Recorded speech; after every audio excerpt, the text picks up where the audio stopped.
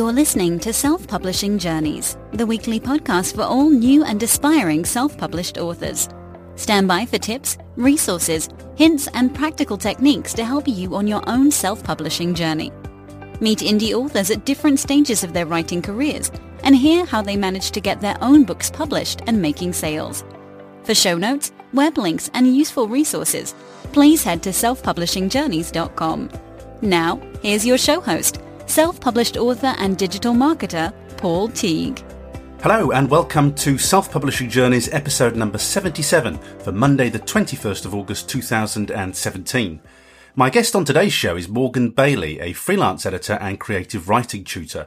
Morgan is also a writer. She's self-published numerous short story collections, a chick lit novel, a couple of crime and mystery novellas, a series of writers' workbooks, many online articles, and she dabbles with poetry. She's also a speaker on anything writing related, a panel moderator, and an event tutor. Oh, and Morgan edits for Bloodhound Books too.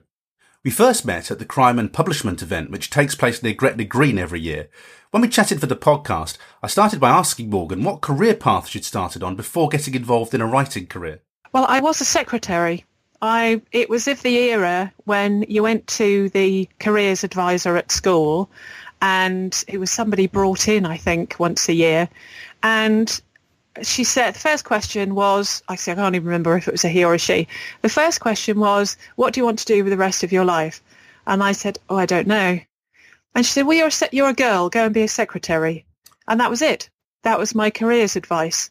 So my dad owned a small chain of photographic shops. So I ended up being his secretary for 3 or 4 years and working in the shop. And then I left there because lived with my dad, worked with my dad, ditto my brother. And it was just, you can't work with family. So I went off and off did different jobs for being a secretary for different companies. So I guess things like writing and spelling and grammar and accuracy, all these things were ingrained at that stage, which is pretty good training. I always like to know how you got to where you are now. So when did the writing come out of that? Well, I moved up from Buckinghamshire to Northamptonshire 25 years ago, and I didn't know anybody. Work was supposed to move up here and they moved to Surrey. So it was kind of, I'll move up here where I can afford to buy a house.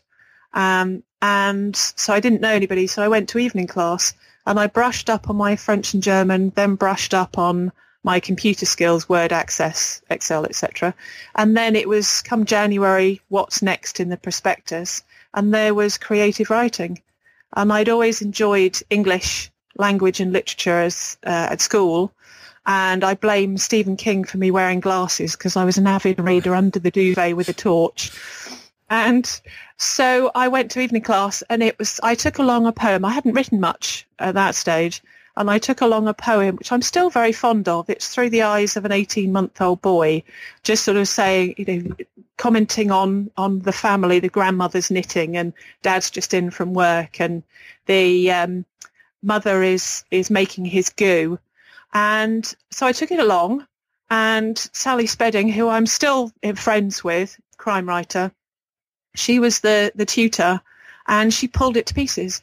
And I drove home thinking, that was horrible. I never want to go back there. But the homework was to write a crime story. And it was literally light bulb moment.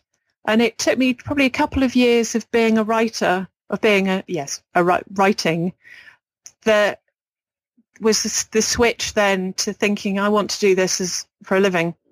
And then it took me another 8 years to give up my day job.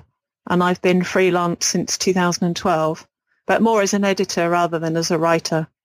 So poetry, I always think, is interesting because poetry was something that I was frightened off that at secondary school, I think it was, and never came back to it again. So is poetry something that's very special to you? Something you like to write still?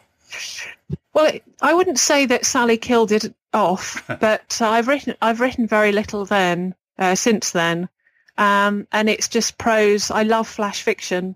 So I still write some flash fiction and I judge a couple of flash fiction competitions as well. And it's that if I had to choose between novels and short stories, then I'd go with short stories. I like the brevity. Give me a book to read and a choice between one of these quick reads, which you can do in an hour, or a Ken Follett doorstop, and I'll go with the quick reads every time. I think it's the impatience in me. I want to know what happens at the end. Yet you started with Stephen King, and he's produced some pretty hefty novels. Yes, that was the original, the Firestarter and Christine and the classics, I think. So yes, they were big chunky books. But then, you leave home and you get a house and life takes over. And everything's sort of more bite-sized now. And also I've been, for the last couple of years, editing is my day job. So effectively I read from Monday morning to Friday night. So I'm less inclined to then pick up a book and read it, sadly. That first bit of feedback that you got for your writing might have ruined you for life, perhaps. Because absolutely. It's very important how we receive our feedback as authors, isn't it? It's we stick our neck on the chopping block every time we write. It is. Well, when I did my BTEC, because I teach creative writing as well, and when I did my BTEC, I was taught, and it's common sense really, to start with praise and then give constructive feedback. And it's no good to anybody saying this is rubbish. You've got to say this isn't quite working because, and then end on a high, so that you lead with a high, and then the person remembers the high at the end, and then they've got some good constructive feedback in the middle. Feedback, it's an interesting thing, feedback, isn't it? Because it needs to lift ultimately, doesn't it, rather than put down, I think. It does, absolutely. I mean, when I send back the work to the author or publisher with the comments, I will say at the end, you don't have to agree with everything because it's just my experience and my opinion. And most people say that they agree with most of the things I said. But ultimately, as I say to them, it's their baby. They know what they mean by something, but it takes somebody else who doesn't know what's in their head to think, well, that doesn't quite work. Or what do you mean by that? So I edit it as a reader and a writer and an editor. You and I first met at Crime and Publishment, an event that I'm always talking about because I enjoyed it so much. It was this year, wasn't it? It was earlier this year, yes. Is that right? It was, yes. It was middle of March. That's right, yes. It's whizzing by, isn't it? It is. And it was a great event. And then you just told me that when you started to write crime, it really just fired something in you. And I know you're very, very much immersed in that life now. What was it about crime that appealed to you then in those early creative writing days? I still think Stephen King had an influence because that is very dark.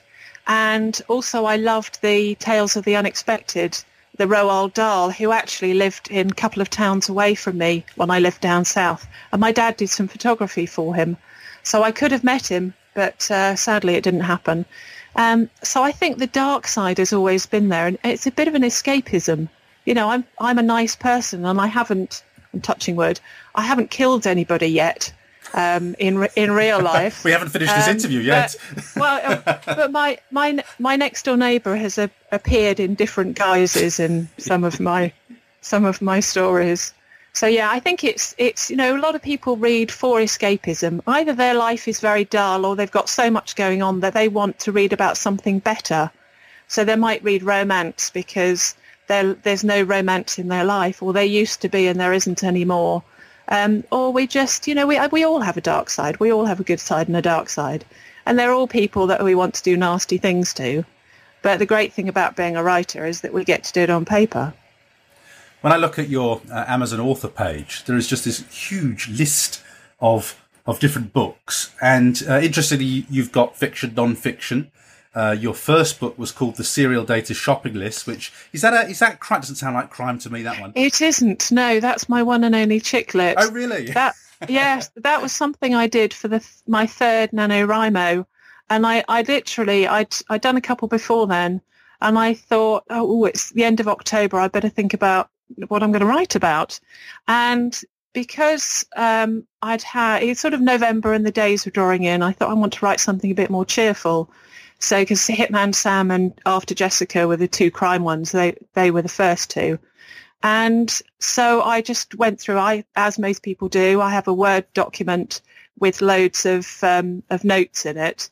And there were a lot of these weird and wonderful men. So, and there were 40-something of them.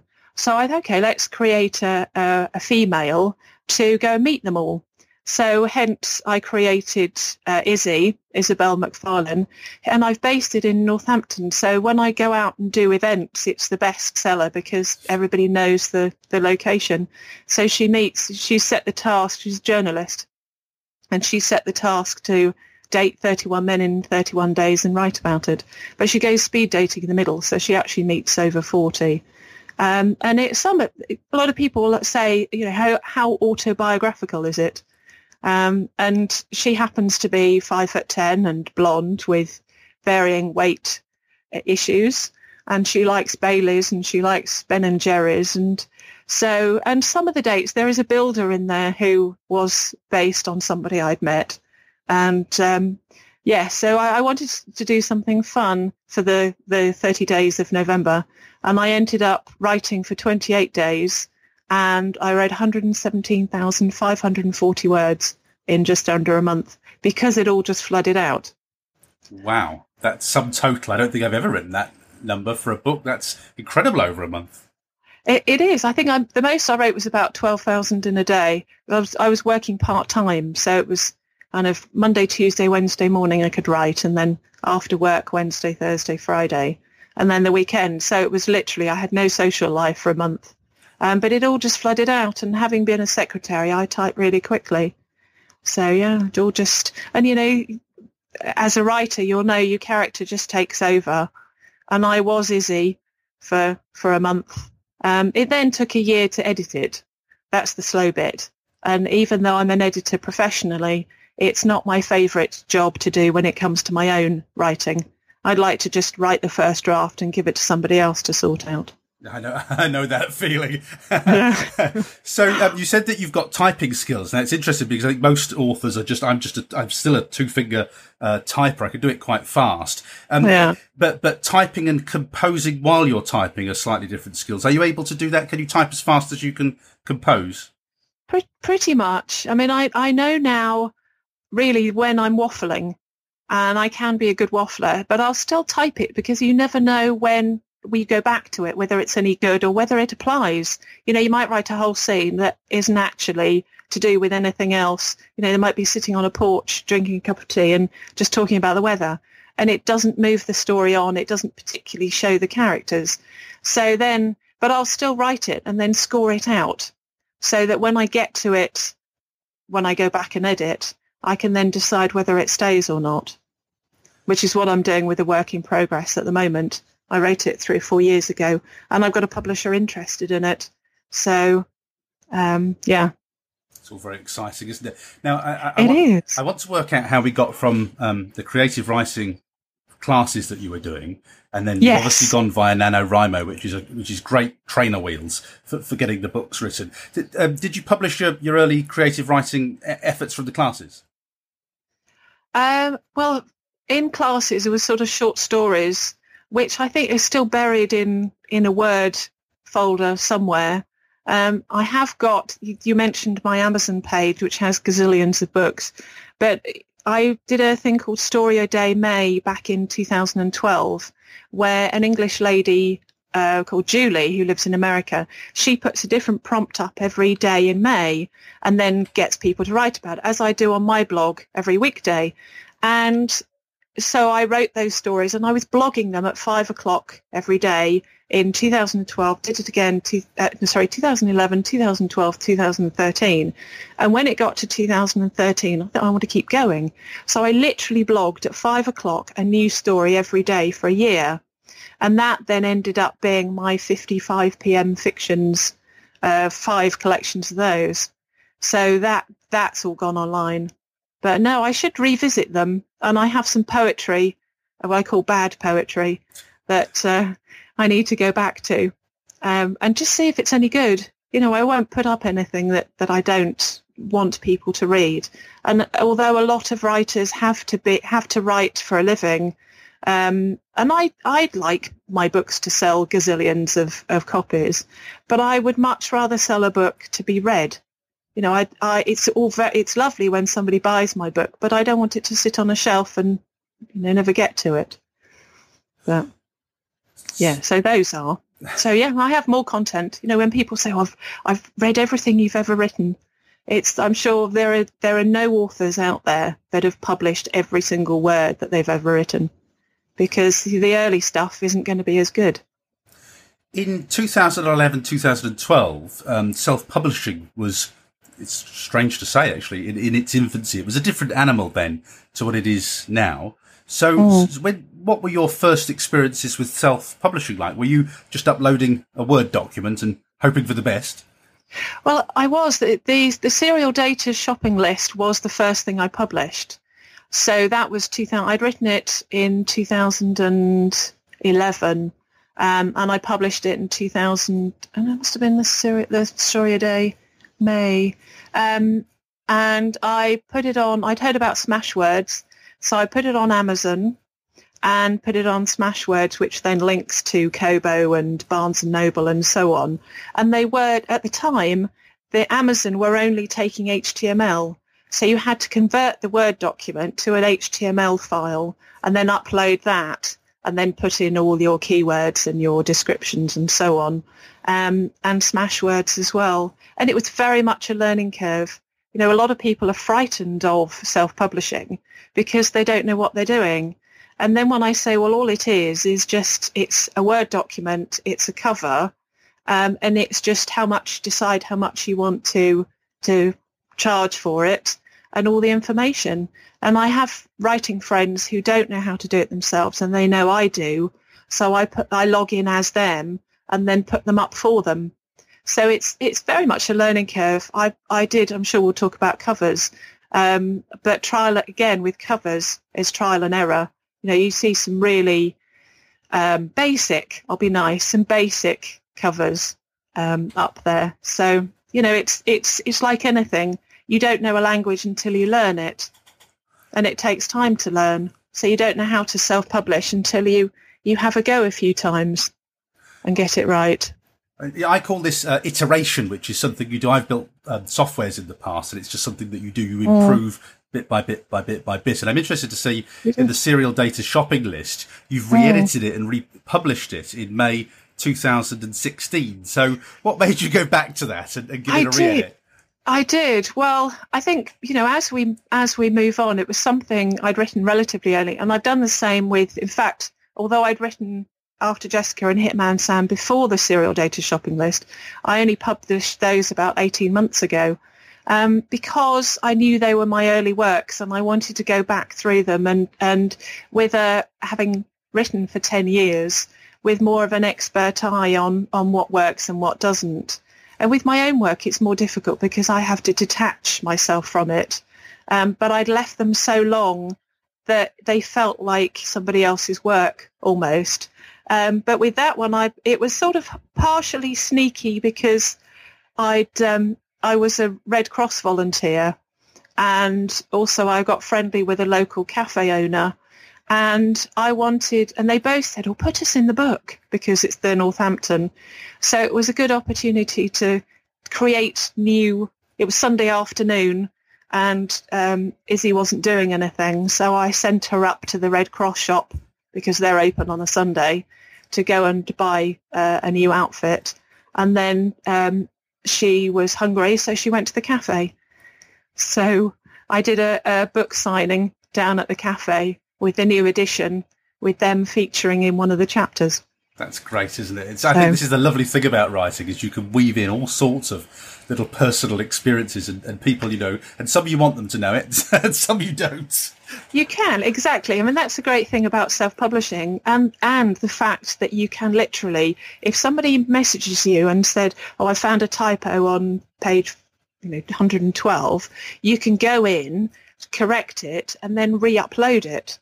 Whereas if in the old days where there was none of this, the self-publishing was going to a local press, getting them to do 1,000 copies, and if somebody says you've got a typo on page 42, then you've got 1,000 copies with a typo on page 42. Whereas now I'll get, because I've got several titles, I'll get 50 at a time of the quantities that I need mixed throughout the titles. So it's a brilliant time to be a writer. You know, we have Wikipedia and Google and other websites. that we can get our information from. So it's fantastic. I've noticed something you do in the front of your books. I just comment on this because I've never seen anybody else do it, in that you put your story word count in at the front. Is there a reason for that, or is it just a habit?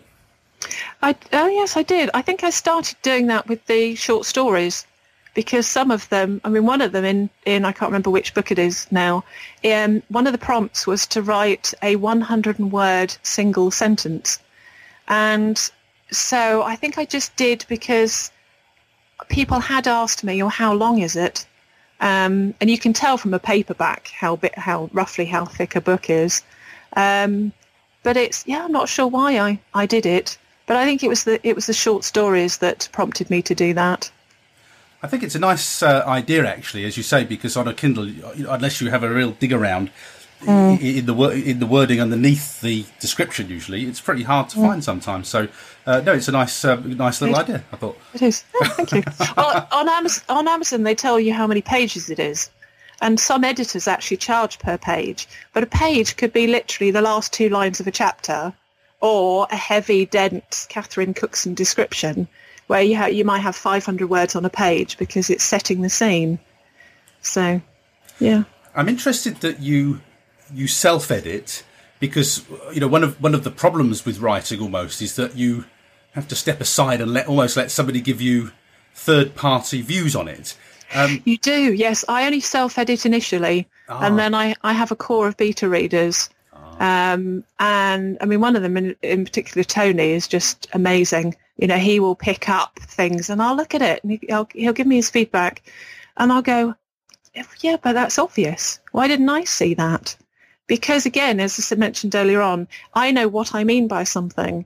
Whereas unless you're conveying it without telling, then, saying, one thing I pick up in my editing is somebody will do a really nice show, Andy slammed his fist on the table, and then they'll add a tell, Andy was angry.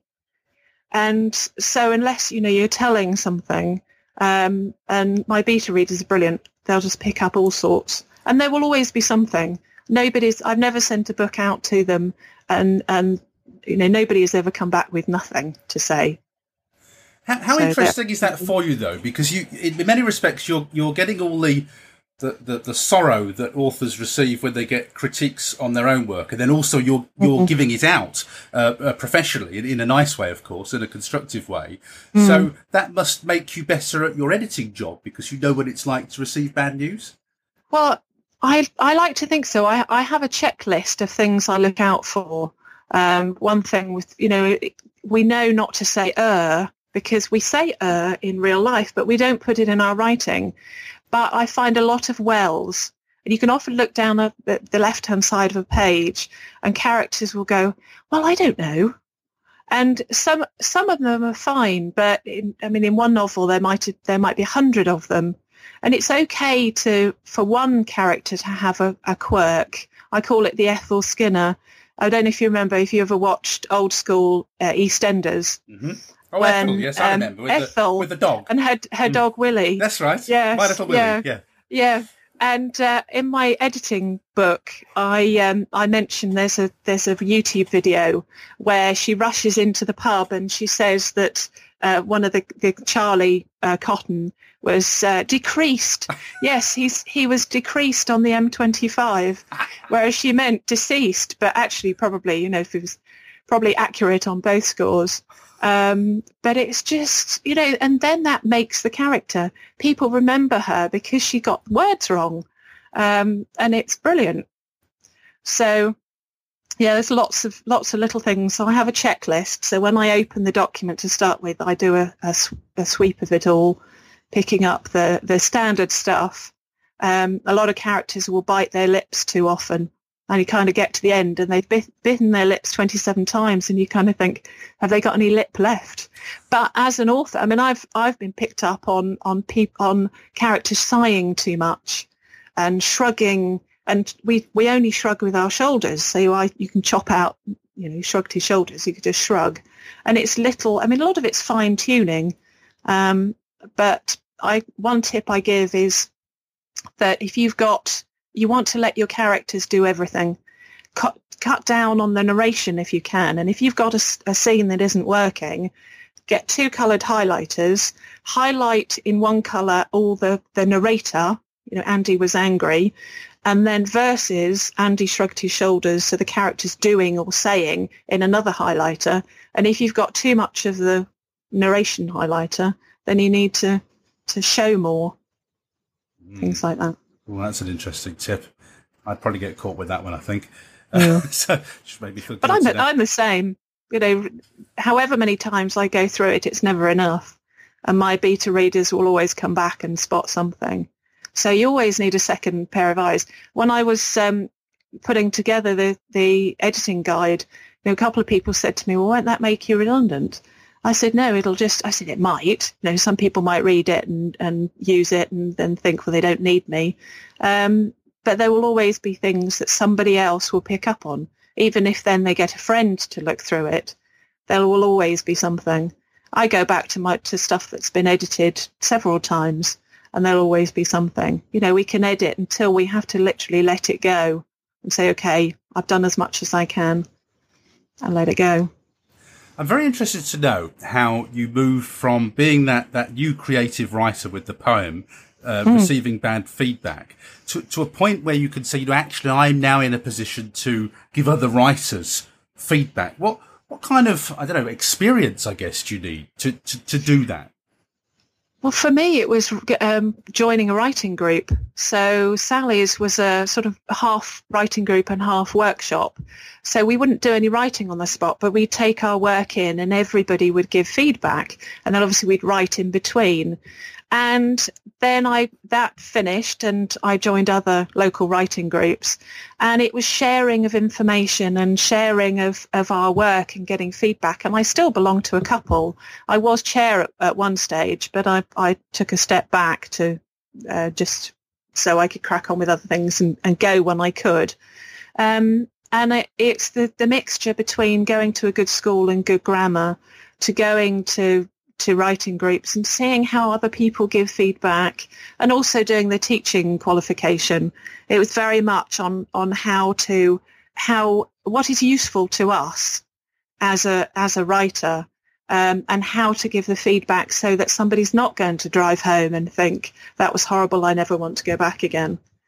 So it was going to lots of one-day classes and weekend courses and just being immersed in the whole world. I'm not long back from Harrogate, and that's a crime writing weekend where it's mostly talks and there's a lot of networking in the bar afterwards.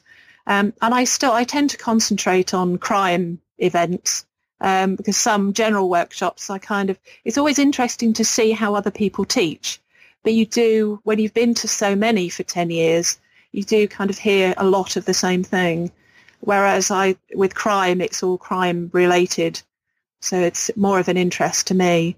When I was digging around, researching you, I found that in 2010, you started a writing podcast, which means that you were years ahead of your time, because I think I had a very early skirmish with podcasting, I think, in about 2011, about the same time, actually. Just gave it a go and decided I hadn't got the energy for it then. But you went to episode 85, which is no mean feat. Congratulations on that. It's a huge achievement. So just tell me about the podcast. Yes, it was called Bailey's Writing Tips, and I've still got it all on my hard drive. And I went to a self-publishing talk day up in Leicester in June, and unbeknown to me, a lady from a top publisher was sitting behind me, and part of one of the sessions was on podcasting. And so I mentioned that I'd been doing it, and she came up to me afterwards and said that she'd be very interested in hearing the podcasts and maybe doing something with her and the publisher. And it made me think that actually these days, with the popularity of YouTube, and which is obviously more video, that I should go back and get it up and running. But they were mixtures between every other session was writing tips, and then there was generally a theme, so it might be a week on script writing, and then one of the ones in between were flash fiction. So I part of my blog is Flash Fiction Fridays. And so I'd have people from all over the world sending me up to 500 words that they'd written, and I'd put them on my blog. And then after a while, I thought, well, let's read them out. And because I'm English, I think with a sort of an ordinary English accent, they loved it. So I'd record their story. I'd obviously ask them if they didn't mind first, and I'd record it. I think I did 3 in one session, something in one episode, something like that. So some of them are those other writers' flash fictions, but the rest are how to write and news, websites for people to visit, things like that. So would you resurrect that? Because there's a good back catalogue in there of content. There is. I mean, some of it will be out of date, but certainly I've got all the scripts as well. So I'd like to. I'd like to do that. And also I'm going to do what I'm going to call, I haven't started them yet, but Morgan's Micro Masterclasses, where I do kind of 10-minute sessions on YouTube. Because I think, somebody about 6 months ago said, are you still blogging? Isn't that old hat? And they say it's vlogging now. So, people like to see you and get their information, but it's almost like you're standing up in class and teaching them if you're there face to face, albeit one-sided. I do think you were, you're very forward-looking doing a podcast in those days, because it was the pioneers doing it then. You really were in the pioneering days of podcasting. What ultimately made you give it up? Well, I'd started, I think, because I was listening to others, and as you say, there weren't very many of those around. Mel Lafferty was one of the early ones with You Should Be Writing, and I think she ended off the podcast saying, right, that's me, you go off, you should be writing. And so she kind of inspired me to do my own. And I'd done so many, and life was just sort of taking over. I'd got a full-time job, and I was going chairing the writing groups, and I was just finding that I was having less and less time, and I wasn't giving it the commitment that I needed to, really. And so I wasn't advertising it, and the numbers, the subscription numbers it was all free, but the subscribers, I was looking at the stats, and it's, you get as much as you give. And I just found that it was time I didn't really have at the time, that I should have perhaps found time and carried on. But as you say, I've got a lot of content there, and so I ended up pulling it, and we'll have a look at certainly revisiting it. Let's move on to your blogging then, because your website is astonishing. I mean, there is so much free information on there and stuff that's of interest on there. How long has that been going? Because you must have a couple of years on that site now.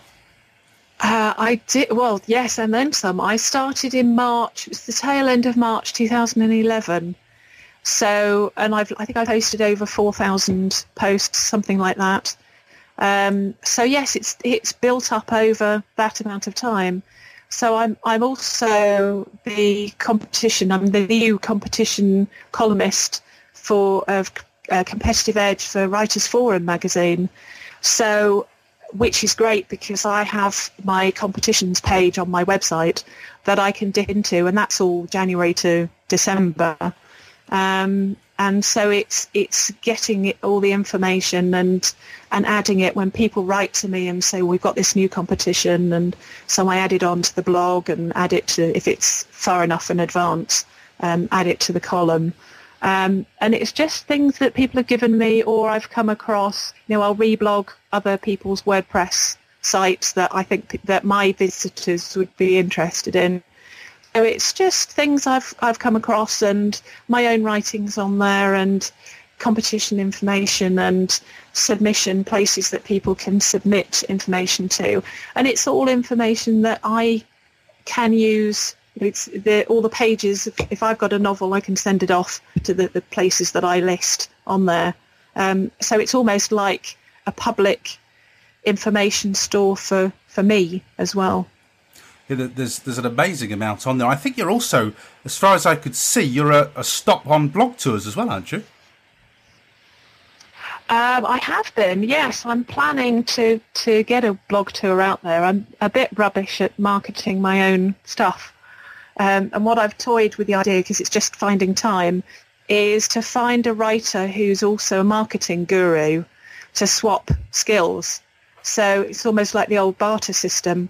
So I will edit their novel while they go and market my books, things like that. But blog tours are brilliant. The one that went up today was a reblog of somebody else's blog tour. And so it's we're very much give and take. We're very friendly people, writers. There was somebody, I was up at Harrogate, as I said, and somebody said, they're backstabbing, but I haven't really found that. That like anywhere, there's a core of people who might resent other writers' success. But, a first novel isn't necessarily the first novel written, and an overnight success is unlikely to be an overnight success. They might have written 8 books before one got picked up and got published and then became a success. And even if you're published by a top publishing house, it doesn't mean to say that you can then sit back and not do any marketing. That's the hard bit. And for a self-publishing author, that's the hardest bit. The work starts once the book is online, because how does anybody know it's there? How does your blog work for you? I mean, you said yourself that people say, are you still blogging? How does it work for you? Because you are very, very active on that blog. I do a lot of reblogging, more so than new posts these days. But I think it's the amount of, the quantity I've got on there. Because when people do Google searches, if you've got one post on a blog that you haven't done anything with for years, then they're unlikely to find it because you'll be so far down the list.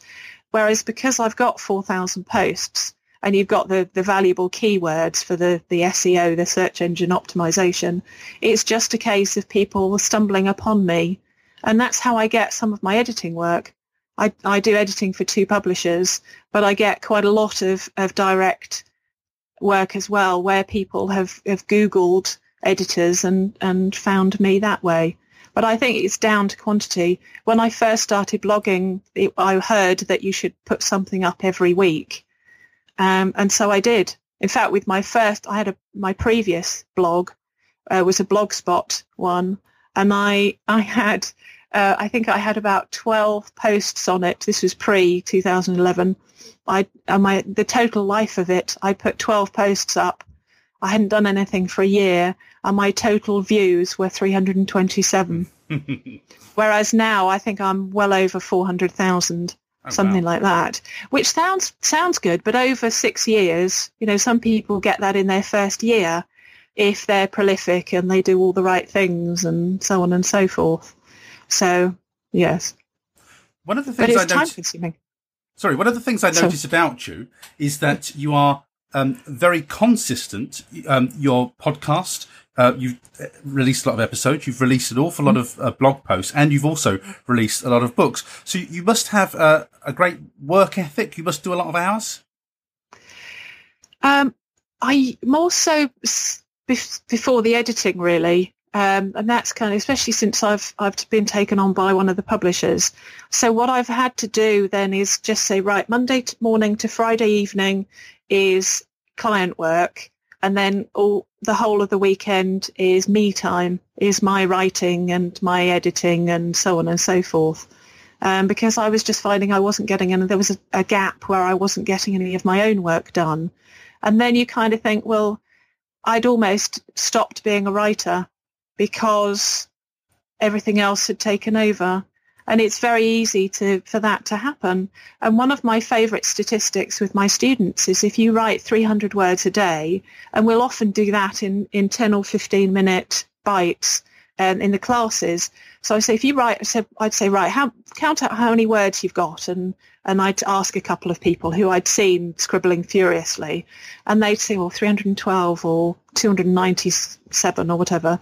And I say, right, do that every day. And after a year, you'll have your novel written. So 300 words a day is over 100,000 words in a year. So go home and start your novel. And when I teach you this time next year, you'll have had it written. Yeah, it reminds me of that, and I'm going to misquote it, but the Confucius quote, a journey of 1,000 miles, it starts with a single step? Okay. Have you heard yes, that one? That sounds right. Yes. Yeah, but it's the same principle, isn't it? Just a little bit each day. It is. Does the job. Yes. Well, I think NaNoWriMo is very daunting because it's 1,667 words a day, but it does focus the mind. And I did do that for about 5 or 6 years. And I try to every November. Although one year I kind of cheated and I did it as 50,000 words worth of short stories, which still meant that I had an anthology. That's still sitting in my files somewhere. But it is, we daunt ourselves with, I've got to write 1,000 words, and then we might not. We might write 50 words and then get stuck, but 50 words a day is still a great chunk by, the end of the year. You said you're doing some work for a traditional publisher now. Are you allowed to tell us which one and what that involves? I'm sure she'd be delighted for me to say, because I think it's general knowledge, and she'll be listening to this when it goes out, because I did mention to her. Yes, it's Bloodhound Books. Oh, I like Bloodhound Books, yeah. Oh, do you? Great. Well, I follow them avidly because the authors that they attract. Yes, absolutely. I mean, they've grown so much. I've been with them since November, and I'm on my 12th novel with them. And they're investing so much in their authors, by getting it, every step is covered by good people. They've got somebody dedicated to marketing. I'm not the only editor on one book, so it'll go through 2 or 3 different people. And it's, as well as the monetary investment, they're investing. They want their authors to succeed and do well with them. And a good publisher, an author, will want to sign, once they've signed their 2 books, I'm not sure 2-3 books is the norm, then they'll want to stay with them. I know of authors who've been taken on by a publisher, and the publisher has done nothing for them. But it makes sense. The more books an author sells, the more money the publisher makes. I have a very short list of traditional publishers that are on my radar, and interestingly, Okay. Bloodhound Books are one of them, because they're this kind of, this new, I call them cool traditional authors, publishers, in that they're just a little bit more switched on to the modern world and how things work now, and that means digital as well. And that you've got to market people, and you've got to get them out there.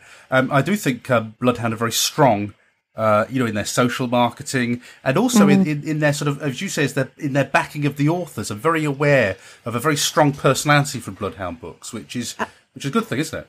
Absolutely. I mean, I came to them. I'd seen them on Facebook, and quite often in my feed there'll be promotional messages about the latest book that's out, or one of the authors is on a blog tour, and I was actually recommended to them. They were looking for another editor because they decided it was a particular project, and they had a tight deadline, and so I came on board, and they, not long after that, they were doing a giveaway. So it was a bit like a mini group for that. It was just an evening where it was featuring one of their authors' books, and they were inviting other authors who'd got books that they were happy to give away to set questions. So I gave away a couple of my books, and also I do online teaching with Udemy. And so I gave away some of my ebooks and also some courses. And I set a couple of questions. I think one of them was, who's your favourite baddie? Because I tend to write my crime. I do very little police procedural, as Martina Cole, I found out today, watching a BBC interview with her. She likes writing from the criminal's point of view. And as I said earlier on, you get to have some fun when you can do nasty things to people that deserve it. And so that's how I became involved. And I think blog tours really are the marketing, the way for people to market. And email newsletters, I'm hearing more and more, this is how an author, especially independent authors, you get more contacts. And it's all about, it's the old, it's not what you know, it's who you know. It's getting people on board to find out, to get to the point where it's Martina Cole. You know, when is your next book coming out? And I know a lot of people take the day off when her books come out so that they can sit and read them and meet up in the evening and talk about them. Now, that's where we want. That's what we want as an author. I'm very interested in how you got involved in the northern crime and publishment book, because when we met in Gretna, it's a long way to travel from where you live, up north, and most of the time it's people up north travelling down south to attend events. How did you get involved in that little group? Because I was just amazed at what a close group and supportive group it was, but what a great event it was to have in this part of the world. It is. It's brilliant. I think I came across Graham first. He was one of my early interviewees on my blog, and he mentioned crime and publishment, and I'd been looking for other things, especially crime things, to go to. And so I went to the first one. It was something he was just setting up, and I went to the first one, and I've been every year since then. And the anthology came about because we were waiting on the Sunday morning. You have the opportunity to either pitch to an agent or a publisher, depending on what year it is and who's there. And because you never know when you're going in, I'd taken along and I was reviewing a charity anthology called Ox Crimes, which is a crime book for Oxfam. And so I thought, if I got time, I'll just sit and read. And if I end up on my own, I'll just sit and read. And I didn't, because we all sit in the bar and chat.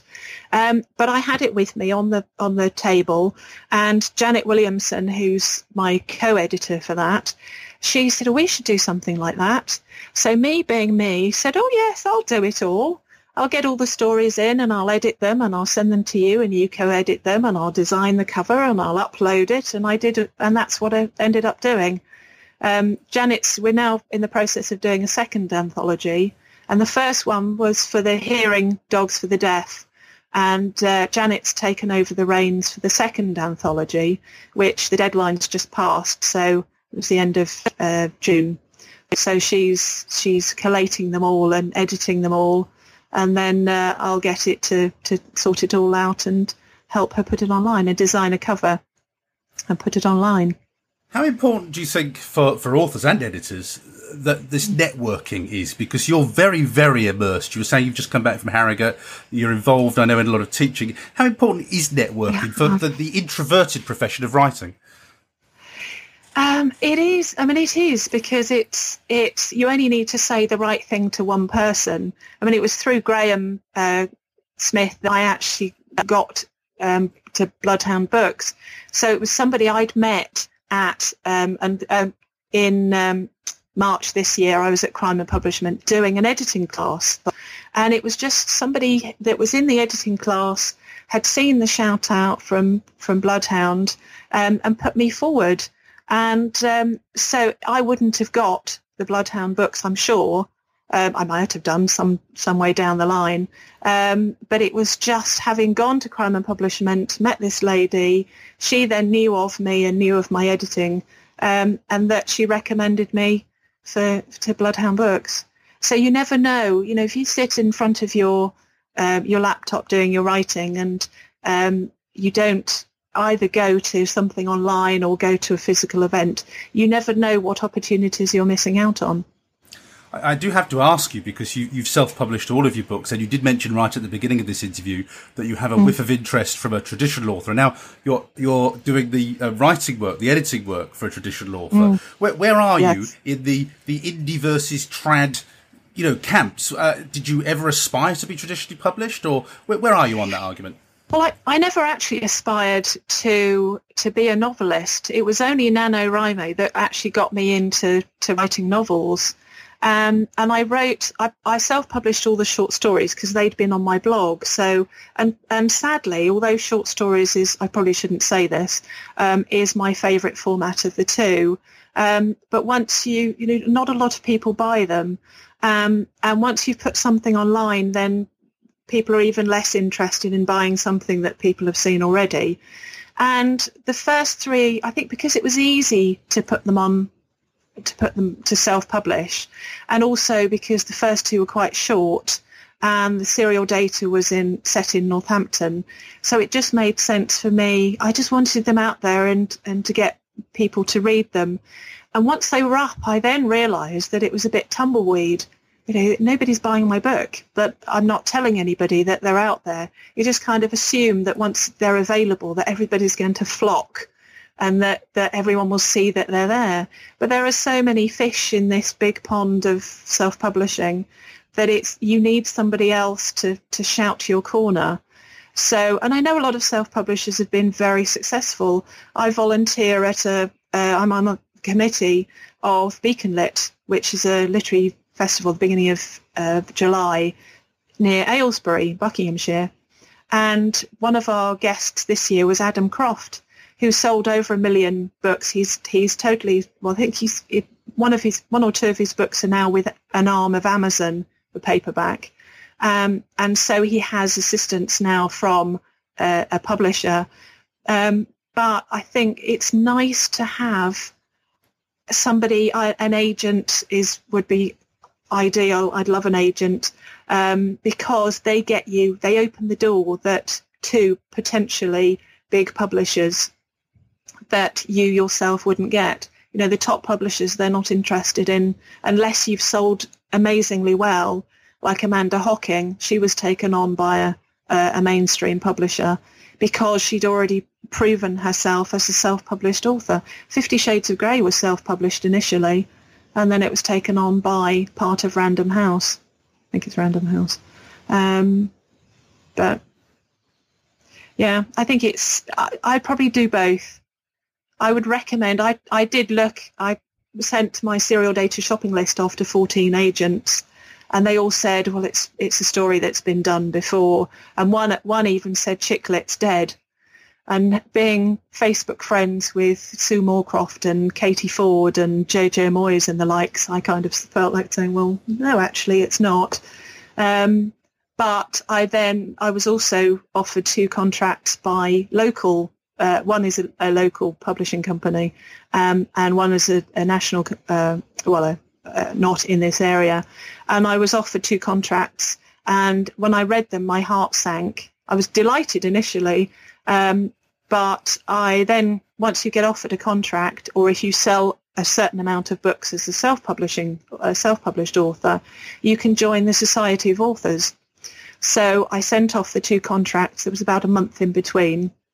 The first one, they said, they gave me 14 reasons why I shouldn't sign it and warned me against signing it. It was effectively handing over the book forever for very little in return and doing all the work. And then the other one is, again, it was doing all the work myself. And they said, well, you may as well just self-publish it. So with the serial data shopping list, that's what I ended up doing. But no, I think it's nice to be part of a family with a publisher, whether it's through an agent or directly. And you get, with Bloodhound Books, you've seen, they're prolific online with pushing their authors and helping them on their behalf. Because ultimately, as writers, we should be writing, not spending half of our life marketing. Well, the core part of your business is to offer book critiques for authors. Do you just do the crime? What sort of service do you offer? Because we should let you plug this as part of the interview. Oh, I do everything. I have a lot of young adult fantasy since Divergent and the Mockingjay, the Hunger Games. There is a lot of authors out there who are writing young adult fantasy fiction. I've edited blog posts for a lady who was new to blogging, and she knew I did blogging, so she sent me her posts.